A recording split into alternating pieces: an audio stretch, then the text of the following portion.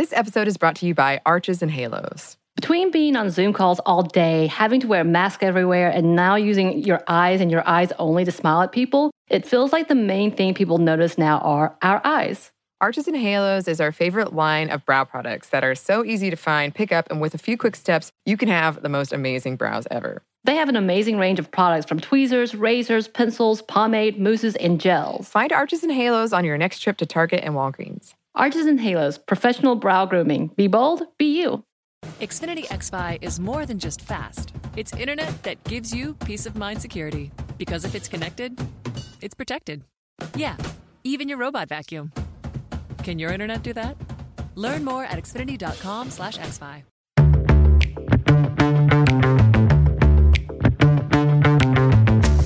Hey, this is Annie, and you're listening to Stuff Mom Never Told You.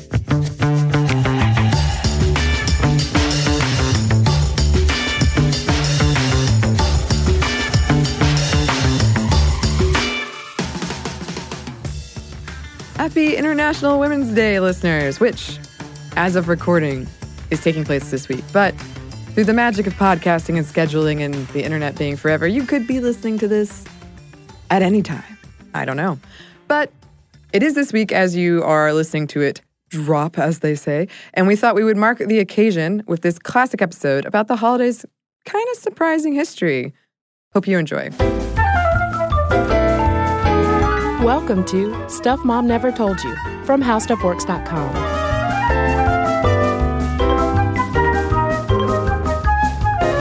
Hello and welcome to the podcast. I'm Kristen. And I'm Caroline. And we're recording this episode as a celebration of International Women's Day. Huzzah! It happens every March 8th. Although I kind of feel like International Women's Day and Galentine's Day should just be folded into the same February 13th celebration. As long as it is still like really cool and pro-lady and pro-awesome ladies, as opposed to what Women's Day in Russia has become, Oof. which it had such great, strong political roots in Russia.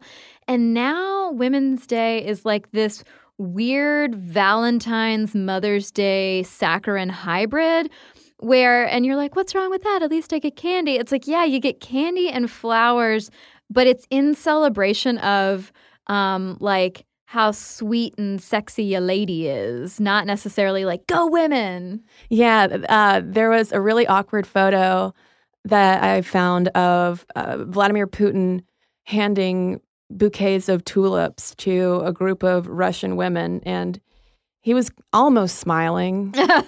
But it just did not look like a very celebratory affair. Putin only smiles when he's riding bears shirtless in the wilderness. Exactly. But the looks on the women's faces said to me, like, well, here's this year's bouquet. All right.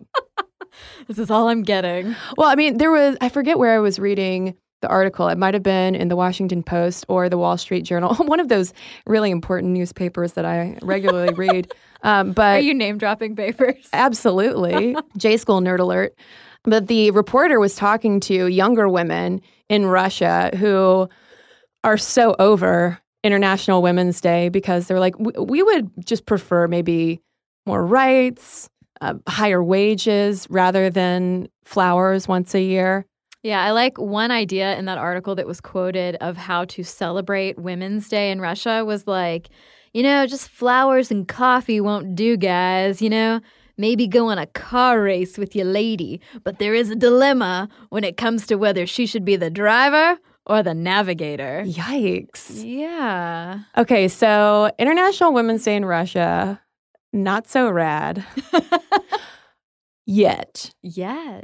Because we're going to talk to you about the secret history of International Women's Day and how it came about in the United States and why it is about so much more than just posting Instagram photos of rad ladies. I mean, of course, we'll probably post like some notorious RBG photos, things like that. But it's about so much more than just, oh, women, polite applause.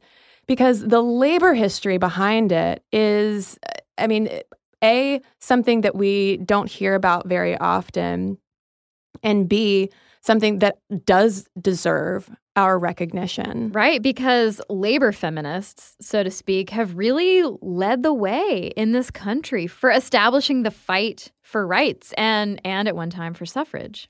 Yeah, and in fact, International Women's Day was inspired by female factory workers going on strike. And like we said, it's definitely worth taking a look at how all of that went down. And we're focusing on the United States. I know we were just talking about Russia for a few minutes. We're coming back to the United States, partially to fill in this huge gap in our history of labor organizing that we rarely hear about. And this info we're about to cover is coming from articles from In These Times and Urbana-Champaign Independent Media Center. So when it comes to striking, people have walked off their jobs in protest since the medieval period. We've always been fed up with our horrible bosses and walked out. But in terms of the organized strikes, as we think of them today, those didn't really start until the early 19th century. And you know who led the way, Caroline? Women textile workers. I didn't even wait for you to answer. I was so excited. I opened my mouth and then, yes. But of course it was called turning out at the time. They weren't striking. They were turning out, which I like that. It's like you're turning out in support of, like getting paid. Yeah, I feel like there's like a little dance move that would go along with that. Do the turnout? Yeah, a little hip swivel and sashay away. Yes. So in 1824... you get America's first textile mill, Slater Mill, in Pawtucket, Rhode Island, which, by the way, is now a museum if you'd like to visit, which absolutely I would. Never been to Rhode Island before. Anyway, Slater Mill was the site of the first factory organized strike in the United States, and it was initiated by, Kristen? A bunch of angry women. True story. It was also the first strike of any kind involving women.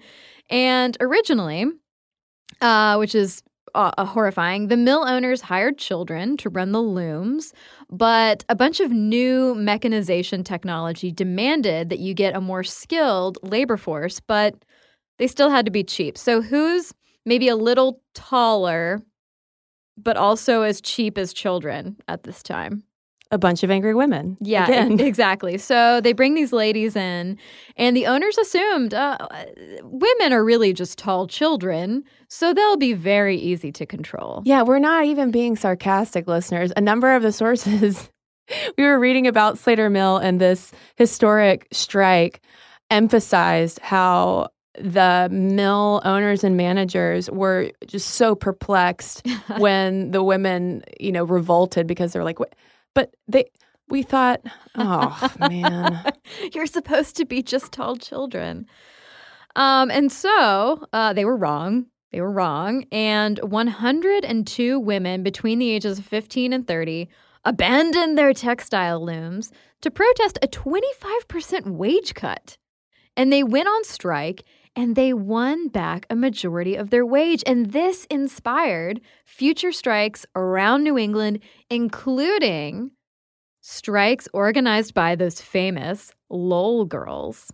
Yeah, we could do an entire podcast on the Lowell girls. And I checked, and Stuff You Missed in History class has not devoted a podcast to the Lowell girls that I know of. I could be mistaken, but we should probably suggest it to Tracy and Holly.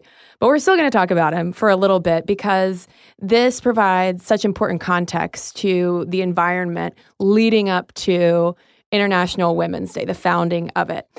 So in the 1820s, Lowell, Massachusetts is incorporated as a planned town for textile manufacturing, which to me sounds a lot like today's mixed-use developments, only without, like TJ Maxx's and any amenities. And okay, it's not like that at all. It's kind of horrible. But over the next couple decades, Lowell employed 8,000 mill operatives, as they called them. And they were mostly, like at Slater Mill, they were mostly women and kids who would come in from farming families in rural New England. And this employment, of course, offered a new kind of freedom, particularly for the women. It got them out of their house, but it also stoked, public fears about upending gender roles and family values. And some even considered it unvirtuous to be a factory girl. Yeah, this is definitely echoes and shades of what we talked about in our babysitting episode about the advent of the teenager and how immediately there were fears about what she was doing and who she was doing it with.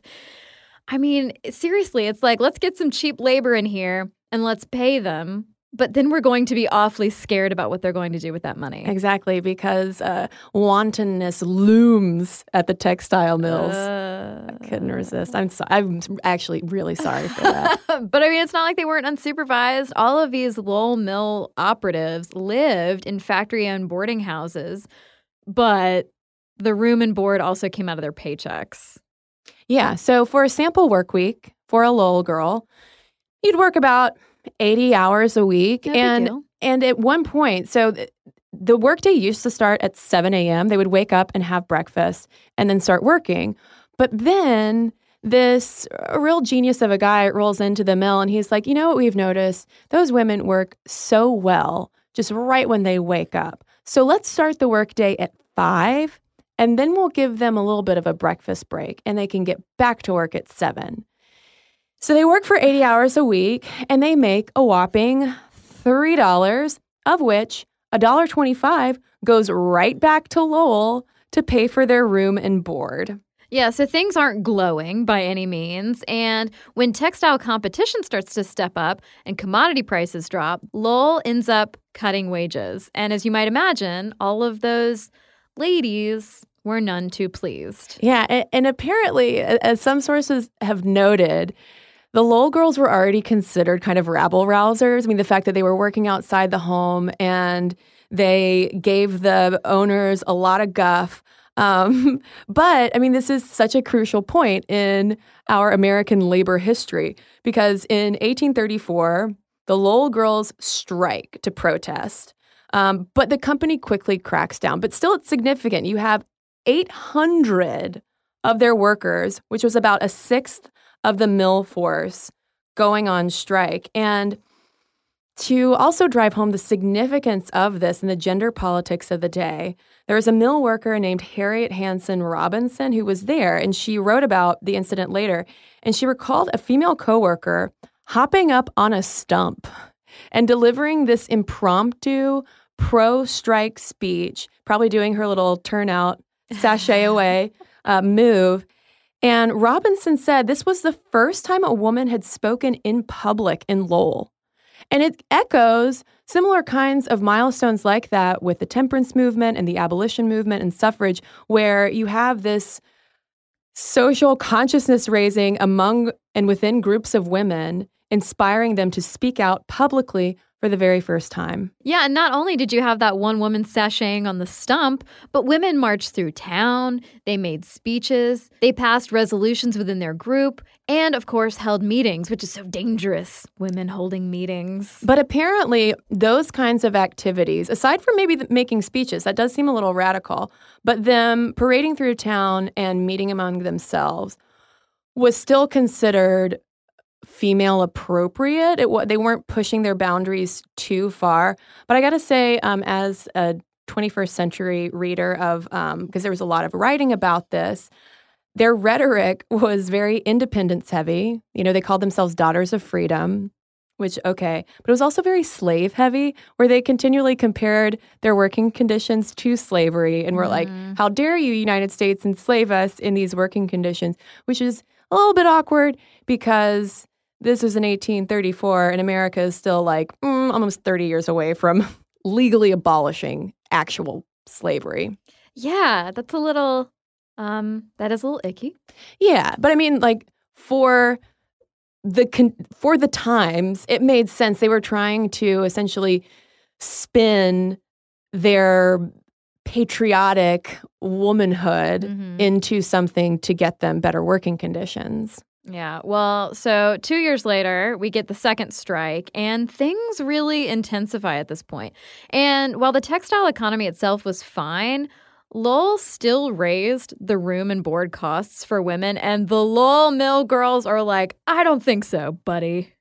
No way. This time, 25% of the workforce, which was between 1,500 and 2,000 participants, went on strike. And the mills ran below capacity for months, even though, I mean, they ended up, the company ended up negotiating with them, they still felt the impact of that strike. And the women also formed the Factory Girls Association. So these are the first seeds you see of female-led union organizing. And scholars have said that this signaled what they called a new consciousness among these working class women who were really trying to combine the domestic values that they were raised with in an urbanized setting to temper all of those fears and criticisms of them as being unvirtuous women who are just upending gender roles. And this action would lay the foundation for what was called the 10-hour movement. Yeah, cutting back on those, what was it, 82-hour weeks?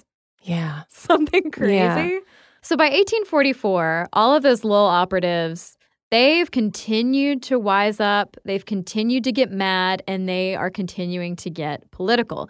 And they formed the Lowell Female Labor Reform Association, which is the first union of American working women that focused on winning that 10-hour workday. And this group gets credit for initiating some of the earliest reforms in the textile industry's working conditions. And as a piece over at the AFL-CIO notes, that since women couldn't vote at the time, the Lowell Female Labor Reform Association was focused on petition campaigns. So they were like, okay, we can get all these signatures, and then we'll take it to the Massachusetts state legislature and get them to legally cap the workday at 10 hours. So they did that. They were collecting signatures. They were organizing other chapters, union chapters at other mills.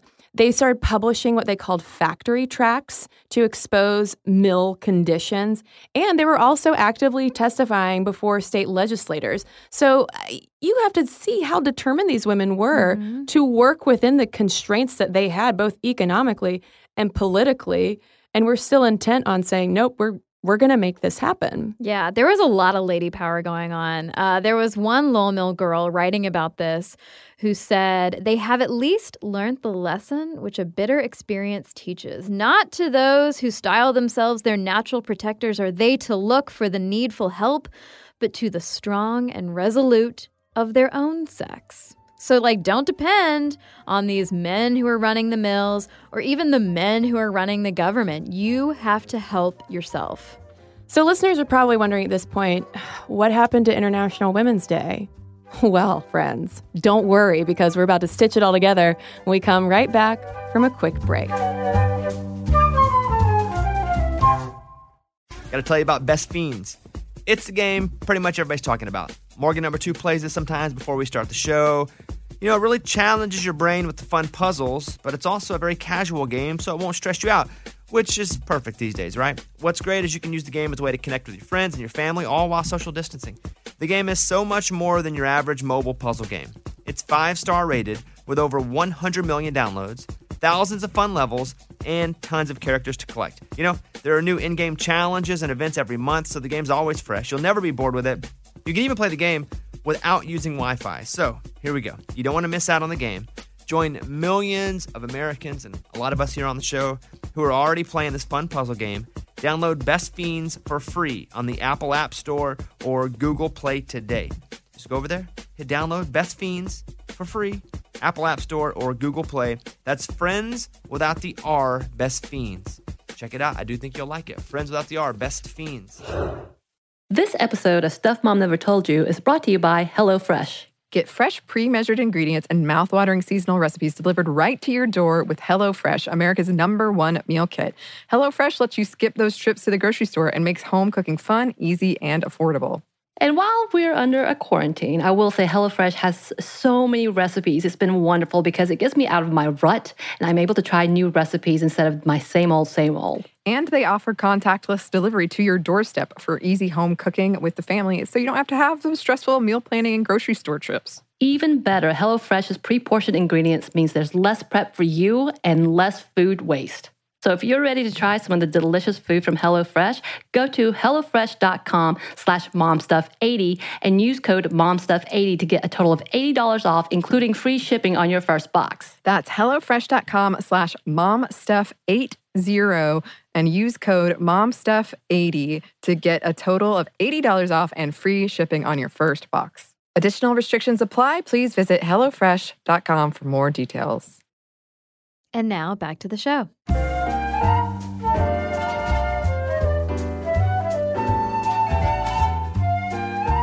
So this is where the podcast takes a little bit of a conspiratorial turn. And I've been so excited to talk to you about this, Caroline, because talking about some podcast research really throwing a curveball at us. Because here's the thing.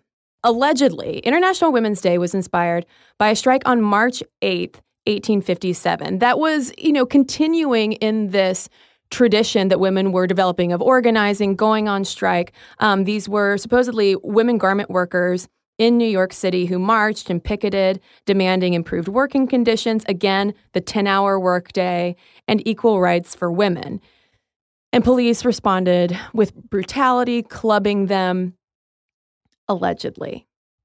Yes, and then allegedly on March 8, 1908, supposedly, allegedly, the needle trades ladies in New York marched again, honoring the 1857 march, again demanding the vote and an end to sweatshops and child labor. This all sounds really good. This all sounds like a great foundation for International Women's Day. Yeah, of course we should recognize those two strikes that may or may not have happened.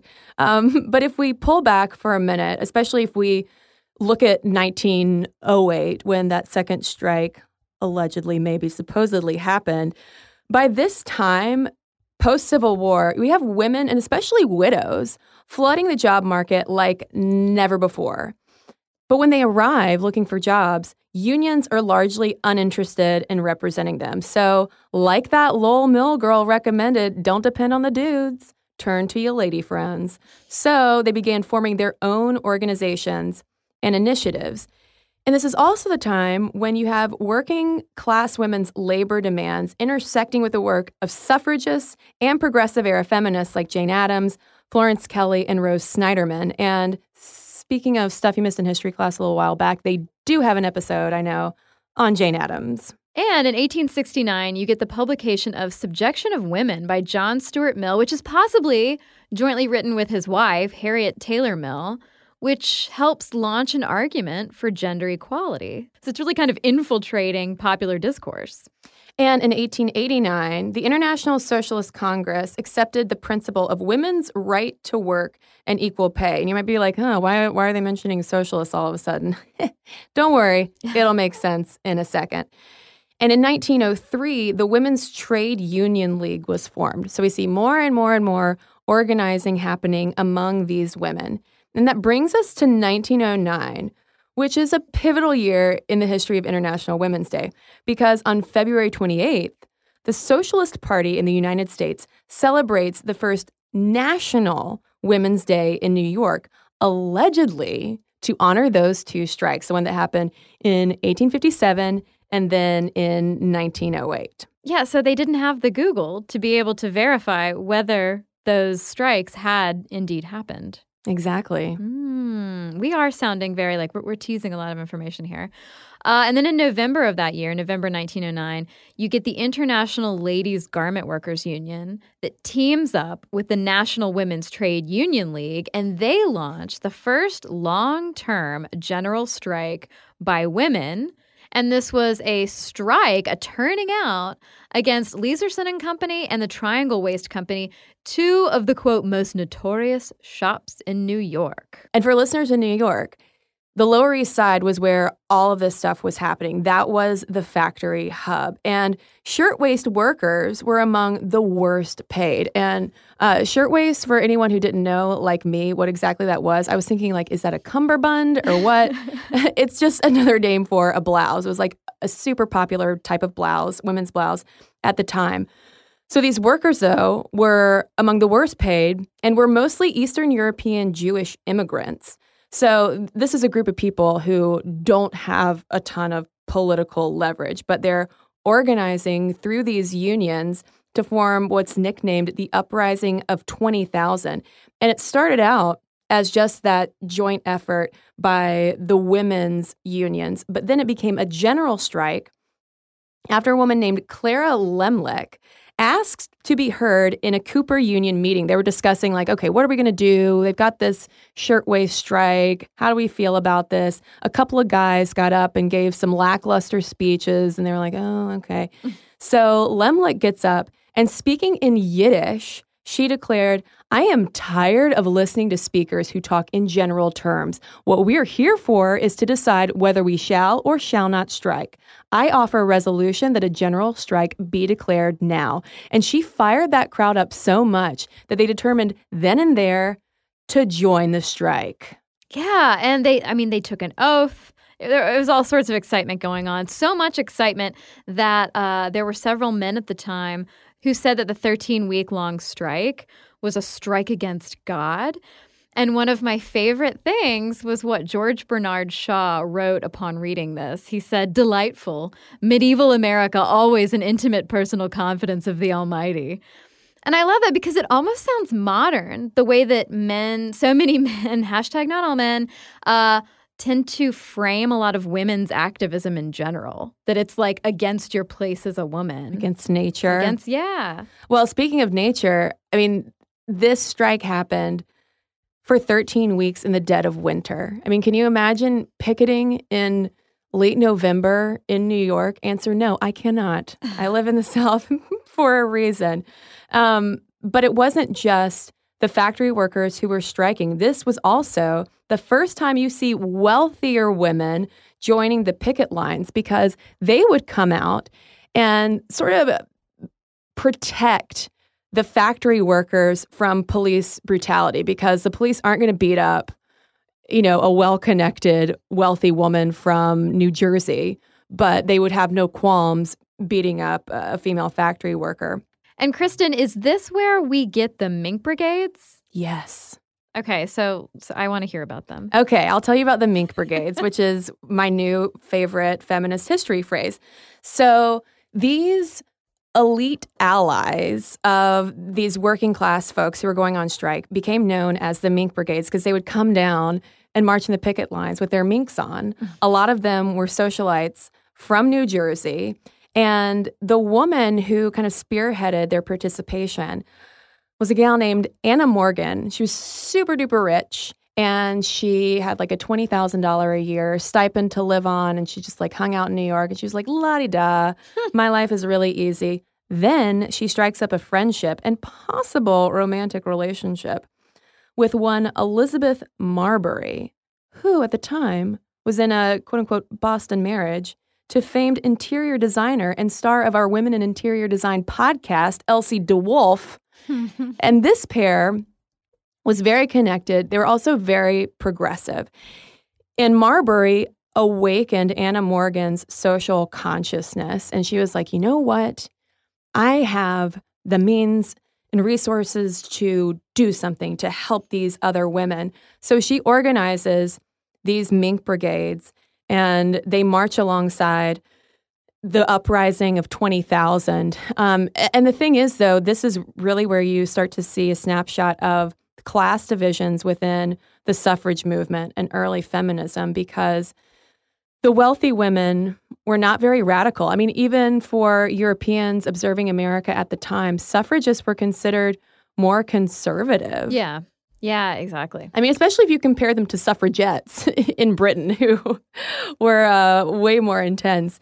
And these suffragists, though, the mink brigades, were not too fond of the striking and the picketing. They really preferred to launch consumer boycotts and advocate for fair labor standards. I mean, which are, to me, are things that you see echoed in second wave feminism as well.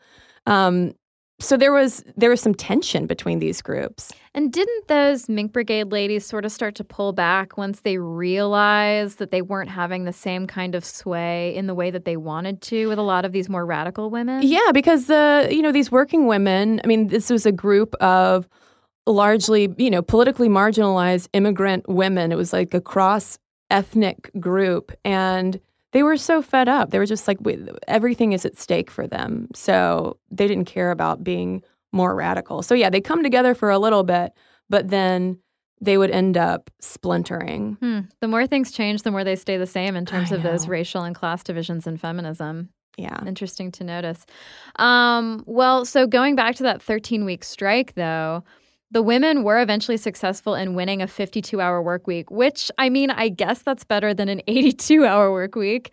They won 4 paid holidays and a better pay scale and union recognition. Now, the sad news is that 1 year later, after all of this happened, the infamous Triangle Shirtwaist Fire happened, killing 146 people, most of whom were women workers, and they could not escape the factory because the doors were bolted shut to ensure that the women wouldn't walk out and strike again. And Stuff You Missed in History class does have a whole podcast on that. In the wake of this, though, the families whose sisters, daughters, wives were killed in the fire, they were compensated $75. Yeah. That's it. Yeah, one employer was fined just $20 for their role in the fatalities. So it really seems more like it's the uprising of 20,000 and then followed by the disaster at the Triangle Shirtwaist Fire that inspires the future International Women's Days. Because meanwhile, in the Socialist Party, let's hop back to socialism. I feel like we need some fancy transition music to go back to the Socialist Party. What's our socialist transition music?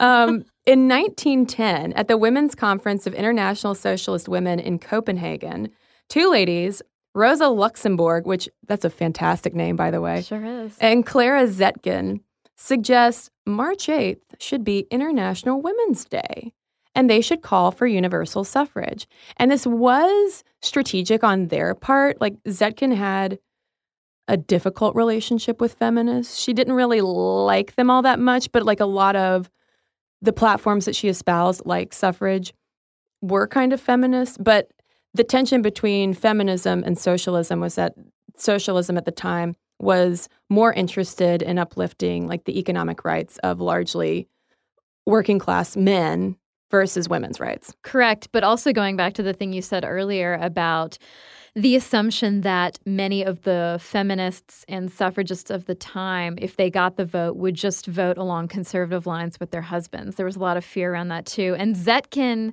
though, felt, and one of the sources that we read had a snapshot of this statement she and some other socialists put out. She basically felt with this heavy sigh of we've got to show them the way. I don't like them. I don't like what they stand for. But women have to come together, and the socialist women are the best women to show them how to do it. Well, and there was that angle of the strategy, but there was also the sort of socialist propaganda angle where they were the party also needs to demonstrate their care for women and their interest in women. So this International Women's Day can do both of those things at the same time. And on March 19th, 1911, International Women's Day was celebrated in Austria, Denmark, Germany, and Switzerland. And they protested for voting rights, workers' rights, rights to hold public office. I mean, they were out en masse. And it's also this year, though, that socialist women in Boston, I believe, said that they would march with suffragists to the local suffrage hearings. It was time, to band together and really show support. But a journalist covering the event noted that there were actually way more socialists than there were suffragists, and noted something along the lines of maybe the socialists are actually way more passionate about this than the suffragists are. Oh. Representation matters, ladies. Well, if we hop forward, though, to 1917 and travel back to Russia, where our podcast began, this is pretty incredible. Russian women that year observed International Women's Day for the first time, and it ended up instigating the Russian Revolution. Yeah, and Tsar Nicholas abdicating. Yeah. Okay, and this is where we get to what Krista and I have been hinting at for a minute now. For 30 minutes now. Yeah, for 30 minutes now. I know. We've constantly been hinting at this. So scholar Tima Kaplan wrote the paper on the socialist origins of International Women's Day, and she reveals how those 1857 and 1908 strikes likely never happened. Yeah. Yeah, and likelier still, They were a convenient story to steer attention away from the holiday's socialist and communist roots. Yeah, I mean, because Clara Zetkin, for instance, was close pals with Lenin, who later declared International Women's Day a national holiday in Russia. And International Women's Day was really a communist holiday until the late 1960s. So you have it celebrated by communist China, obviously in Russia, all the other communist countries at the time. So in 1975, when the UN declares the Year of the Woman, we still have some of that Cold War angst. Mm-hmm. So International Women's Day gets a bit of an historical makeover. And I don't know that there was someone at the UN or wherever being like, okay, we need to make up a strike. Yeah, 1857. Yeah, that sounds good. And Tema Kaplan wasn't able to cite exactly when and how the myth of those two strikes arose, because I don't know. I mean, it almost seems like pointless mythology, because you have all of these other actual strikes that were happening at the time that could have easily been linked to it. Was it the degree of it all? The fact that in those alleged strikes early on, there were supposedly so many women participating and such police brutality? Like, oh my God, look at your sisters. They were, beaten by the police. Yeah. I mean, I think the police brutality angle of it was definitely a big one. And our research for this podcast corroborates Kaplan's claim that the strikes were made up, because before we ran across her paper, I was getting so frustrated searching for information, especially on that 1857 strike. And if you look up 1857 women's strike, New York City, all you'll find are articles and timelines of International Women's Day. Interesting. There's no actual, there's not any historic articles on the strike in the same way as you find so much information on the Lowell girls, uprising of 20,000, and the whole Slater Mill incident. Yeah, because if there are articles from Boston journalists in 1911 covering in comparison with the supposed 1857 strike, covering a relatively small group of suffragists and socialists, if they're covering that, they sure as heck about 60 years prior would have covered a giant, massive strike of women who were then beat up by police. Yeah, I mean, and we did not do like an in-depth LexisNexis search, so who knows? There could be something buried there. I would still like further academic confirmation that this was the case. So listeners, if you have any intel, please let us know, because all evidence points to those two strikes being made up. Like, the history of International Women's Day is apocryphal, just to make it more palatable for the United States and other countries to celebrate what is essentially a socialist and communist holiday. Had the socialist ladies leading the way. Indeed. And now it's celebrated. International Women's Day is celebrated in more than 100 countries. Yeah. So that's fabulous. And the thing is, finding out that those strikes might not have happened is certainly not a reason to not celebrate. If anything, I think we should celebrate it even more in recognition of this history that we just talked about, and especially how it's often erased from labor history at large. And also, too, to celebrate the successes achieved by the 1920s. I mean, all the striking that women were doing might not have made massive impacts in that moment, but incrementally they were building up to some pretty major reforms. Yeah, so by the 1920s, you had a bunch of state laws that were regulating hours and wages and working conditions for female employees. They secured union contracts and grievance procedures in a lot of factories and workshops. And all of the striking and agitating really paved the way for the Fair Labor Standards Act of the New Deal. Yeah, I mean, and these are the kinds of employment standards that all of us benefit from, not just female employees. And for one final historical note, when FDR came to office, he appointed Frances Perkins, the first female labor secretary, who had been heavily involved with all of that kind of labor feminism and the factory strikes and organizing, and was sort of enmeshed in that world. So we probably need to circle back and talk more about Frances Perkins at some time. Oh, totally. But it was so unexpected for me, at least, to connect those dots between this holiday going back to, these textile mill towns that were popping up and the deplorable conditions and women immediately being like, no, I don't think so. And then all the way to historic appointments like Frances Perkins. And I mean, just I keep going back to the class differences in how these battles were waged and what women felt that they had to do or could do. It's so different when you look at the women who were actually in the factories working versus the mink brigades that came down and stood with them to an extent. Yeah, I mean, because you would think that the mink brigades could wield so much more power to make things happen, but they seemed a lot more reserved and conservative and nervous. Well, you could argue that, for instance, a woman who's raking in $20K a year at that time, I mean, she's kind of part of however radical she might have become befriending those women, she's kind of part of the establishment. Yeah. So, like, if you're raking in that much money a year, you kind of do have a stake in the status quo to an extent. Yeah, I mean, and that was just her allowance, All right. just a little drop in the bucket. So, listeners, happy International Women's Day. Whether you're listening to this on March 8th or not, we hope that you all had as much fun listening to this history as we did learning about it and talking about it. And yeah, if anyone has more information to give us, please let us know. momstuff@howstuffworks.com is our email address. You can also tweet us at momstuffpodcast or message us on Facebook. And we've got a couple of messages to share with you right now.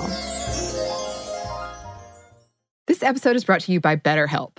So we know, listeners, it's been rough for a lot of people out there, and we've been very open about our experiences with therapy and how it's been so helpful for us in the past and in the present. And because of that, we wanted to highlight a service that we think might be of help to you all, BetterHelp, which offers licensed online counselors who are trained to listen and to help.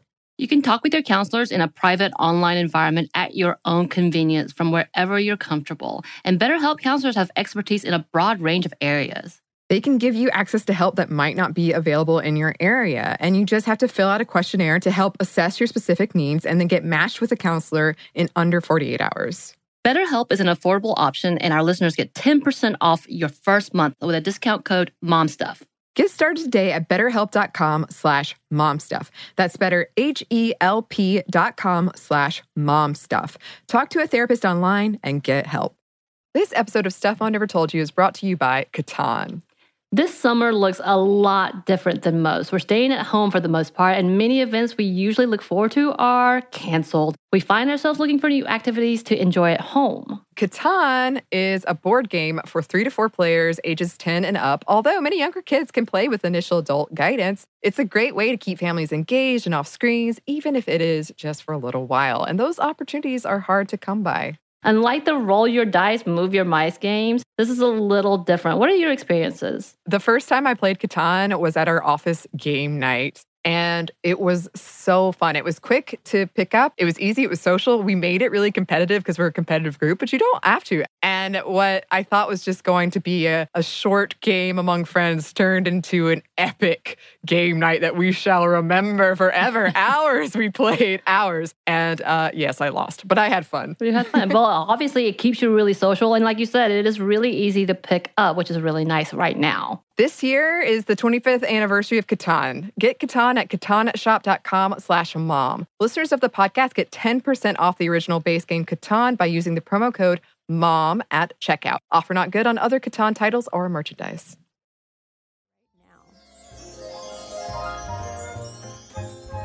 All right. Well, we have a couple letters on babysitting for you. This one's from David. He says, great to finally be writing you. I enjoyed your episode on babysitting, but don't think you emphasized enough the role that Latina women play in babysitting white children in America. Being a first-generation Mexican-American in Southern California, I had a mother who left my sister and me with an elder cousin of ours while she worked as a babysitter for several upper-middle-class white families. The free kin-based babysitting you mentioned in your podcast was essential to this. My cousin could take care of us during the day and learn English and job training at night school to increase her job prospects back in Mexico. This gave the opportunity for my mother to leave the home and gain economic autonomy by taking advantage of the high demand of childcare in more affluent communities. But the disparity still remained in this dynamic. Parental care needed by all children was concentrated in white communities due to their economic ability to afford experienced help and could only occur with the assistance of Latin women and the familial networks they had. This dynamic leaves many underprivileged Latin children without a quality care system that perpetuates economic mobility in the future because of the insufficient development of language skills and varied interactions we received relative to foreign babysat white children. This podcast episode was especially interesting to me because as a student at UCLA, our campus's neighbors are rich celebrities and people living Beverly Hills and Bel Air. I recently used this as the base of a satirical Craigslist ad titled Mexican Male to Babysit Your White Children, where I essentially pressured and mocked my regional audience into hiring myself, a 19-year-old Mexican male, as an act of liberal social pride. I used lines like, I have no experience with childcare, will check off any diversity requirement you may have logged in your postmodern psyche with a felt pen. If requested, I could bring a picture book of the true history of the Mexican-American War, and I will work for cheap, specifically 86.1 cents on the dollar of a white female according to the Bureau of Labor Statistics. Funny enough, several people responded to my advertisement wanting to legitimately hire me.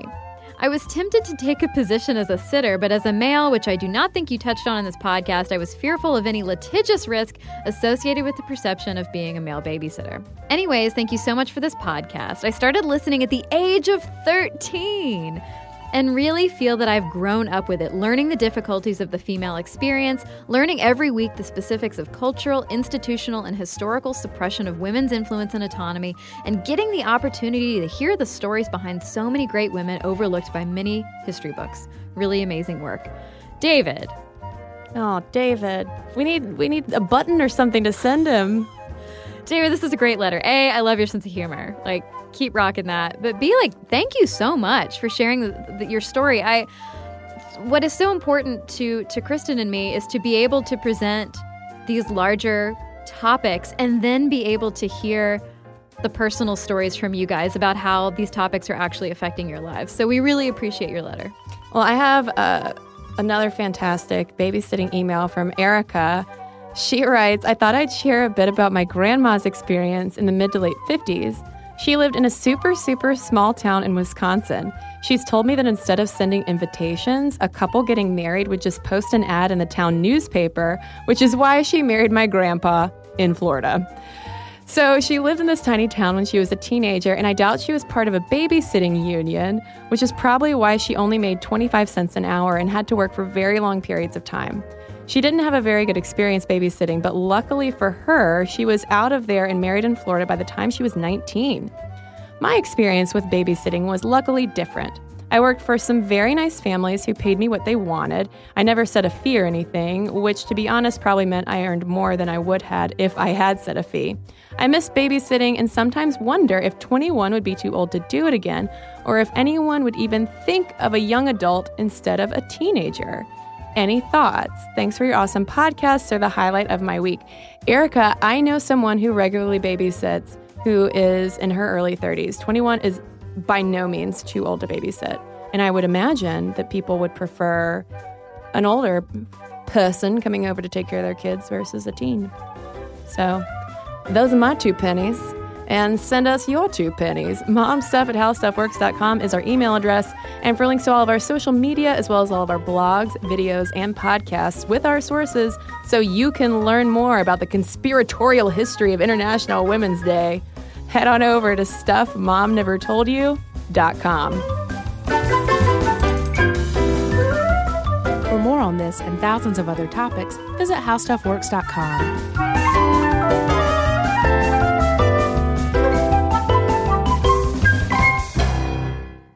In this time of pandemic and revolution, do you find yourself frustrated at high levels of corruption and inequality, at our inability to get basic things done, at the persistence of systemic racism? You're not alone. I'm Baratunde Thurston, author, activist, and comedian. Our democratic experiment is at a tipping point, but which way we tip is up to us. Listen to How to Citizen with Baratunde on the iHeartRadio app, Apple Podcasts, or wherever you listen to podcasts. Dear Young Rocker Season 2 is a raw, honest, strange, and entertaining story about finding yourself in your early 20s and a lifelong relationship with music. It's hosted by me, Chelsea Urson, and is executive produced by Jake Brennan of Disgraceland. Dear Young Rocker comes to you from Double Elvis Productions and iHeartRadio. Listen to Dear Young Rocker on the iHeartRadio app, Apple Podcasts, or wherever you get your podcasts.